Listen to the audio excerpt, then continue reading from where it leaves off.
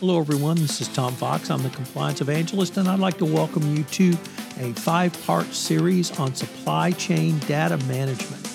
This series is sponsored by Ascent Compliance. Ascent Compliance provides cloud-based SaaS solutions that help companies manage their supply chain data, facilitate stakeholder and supply chain education on regulatory and program requirements, and increase transparency between businesses. Ascent helps companies overcome the challenge of meeting their compliance business requirements. Finally, Ascent streamlines the data exchange process for suppliers, making it easier for them to comply with their customers' data requests. For more information, check out their website, ascentcompliance.com. In this podcast series, I visit with several members of the Ascent Compliance team to visit about supply chain data management. We consider the synergies between different types of compliance disciplines, the impacts on organizations of compliance failures in this area, and what are some of the drivers for continued legislation and regulation in this area. It is a fascinating series. I know you will enjoy it. Thank you very much for listening. In this 5th and final episode, I have back with me Travis Miller.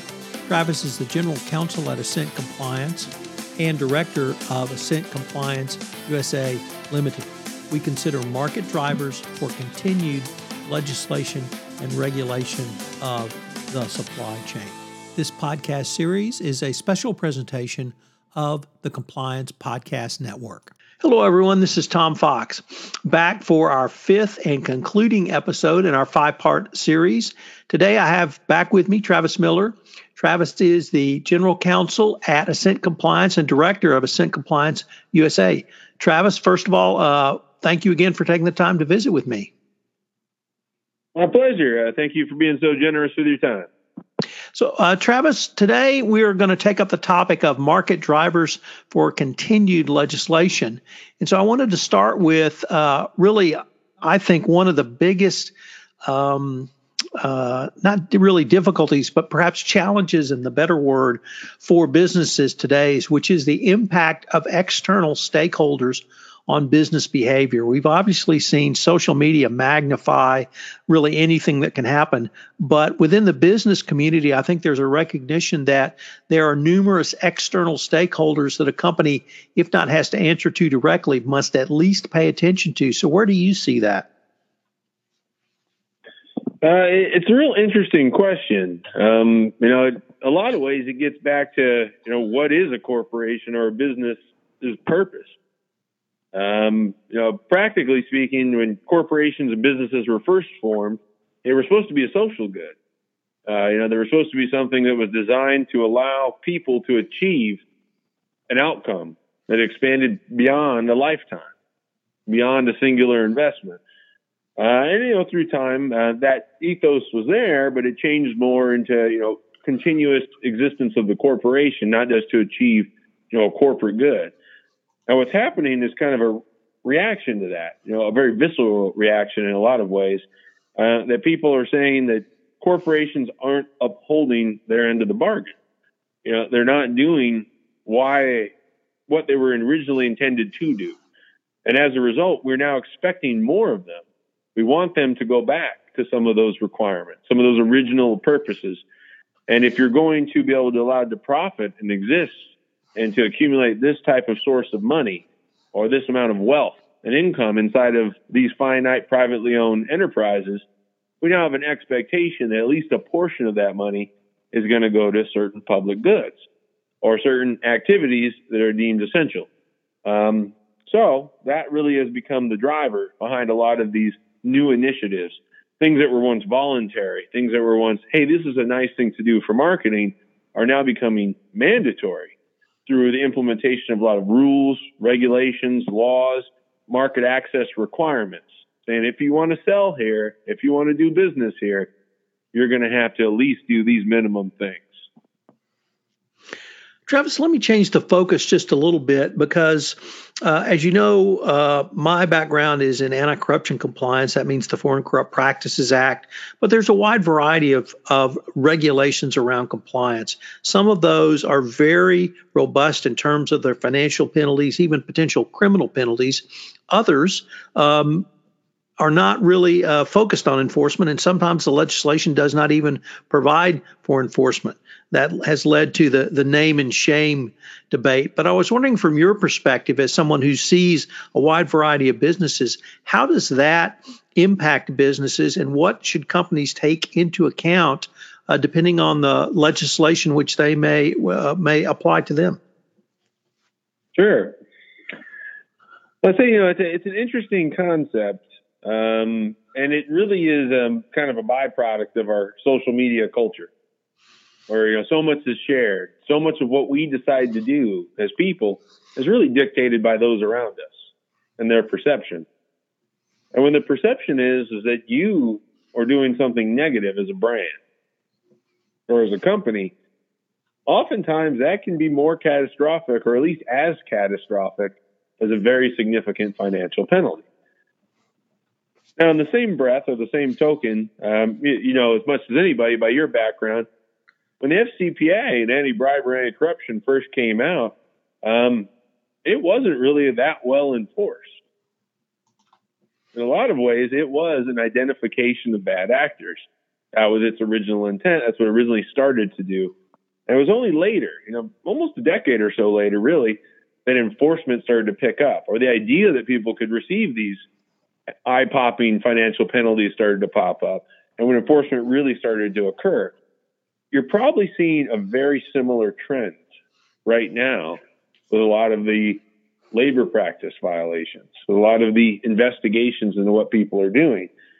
It's only a matter of time before either the law is changed to allow for financial penalties, or that some clever policy or some clever type of an agent and a regulator or an enforcement authority finds a way to hold companies accountable for not doing what they're anticipated they should, as the laws become more mature and they become expectations as opposed to this is something new. So I think you're probably going to see a lot of that coming about in the next several years. And that really leads to what I wanted to conclude with, Travis, which is, and it's something I've really thought about over the years, but why is legislation to address corporate ethics so important in this process of cultural shift, in your opinion? So I always see laws very much as guidelines. And, there's always a large kind of deregulation population and movement out there. But practically speaking, if you don't have rules, you can't have business. You can't have trade. You can't even have a corporation without laws and rules. You wouldn't have a stock market without laws and rules kind of dictating what the norms are. What is the expectation? And what I always find curious is whenever you see people starting to get punished, say like the privacy issues that are popping up right now, say the issues that influence the potential election where social media was influenced or hacked or any of this, what is it that business always almost immediately calls for? Well, they say, well, we need regulation. We need to know what the expectation is, what we're supposed to do. And when business starts calling for regulation before the regulators start to regulate, that's when you probably find yourself in a bit of a mucky situation where the regulators really kind of got to get on the good foot, understand how business has evolved and understand what the expectations are of the population that's being governed, and figure out a way to come up with some reasonable rules and regulations so that people can stay within the confines of what they're supposed to do. It's that old adage in business, what gets measured gets managed. And if you don't have a measurement device or tool, it's never going to get managed. So what intrigued me so much about this issue is I have seen over the past 15 years a change, or rather an increase initially in FCPA enforcement. Then sort of, I don't want to say bottoming out, but perhaps flattening. And now we have Department of Justice that is moving towards more of a public-private partnership in the overall fight against bribery and corruption. So it's this cultural shift really works both ways, at least in my experience, both with the regulators, but also with corporations in this interplay, and one might even call it a dialogue. Is that something you've seen as well? Absolutely. Regulators and policy folks, policy wonks, they know policy. They know regulation. What they don't know is business. So without the business community being involved, being open to sharing, and starting to set some of the standards, without having those kind of ethical leaders or individuals that are willing to come forth and say, this is what people should be doing, this is how proper business is done, then there's not a benchmark. There's nothing to hold oneself against. So until business really kind of takes that initiative, and regulators understand this, they're not going to be able to come up with ways to set expectations. So I think those public-private partnerships are so critical, so important, and really it's what formulates a better way that all businesses can operate. Because what we really don't see enough of is what is the best practice. How did this company find themselves so successful? What is it that they were doing that was so valuable? And if you don't see that, others can't emulate it. And you can't build up the entire business community and make everybody better. It's almost a race to the top scenario that gets created when policymakers and regulators collaborate. Well, Travis, unfortunately, we are near the end of our time, but we've been looking at today, or at least exploring market drivers for continued legislation and indeed continued evolution, both from the regulators and the business community. I wanted to thank you again for taking time to visit with me. Absolutely, Tom. It was my distinct pleasure, and I hope to talk to you again in the not-too-distant future. Hello, everyone. This is Tom Fox again. I hope you've enjoyed this episode of Supply Chain Data Management, sponsored by Ascent Compliance. I hope you'll join us again for another episode. You can find out more about Ascent by checking out their website, ascentcompliance.com. This special 5-part podcast series on supply chain data management is a special presentation. This podcast is a part of the C-Suite Radio Network. For more top business podcasts, visit c-suiteradio.com.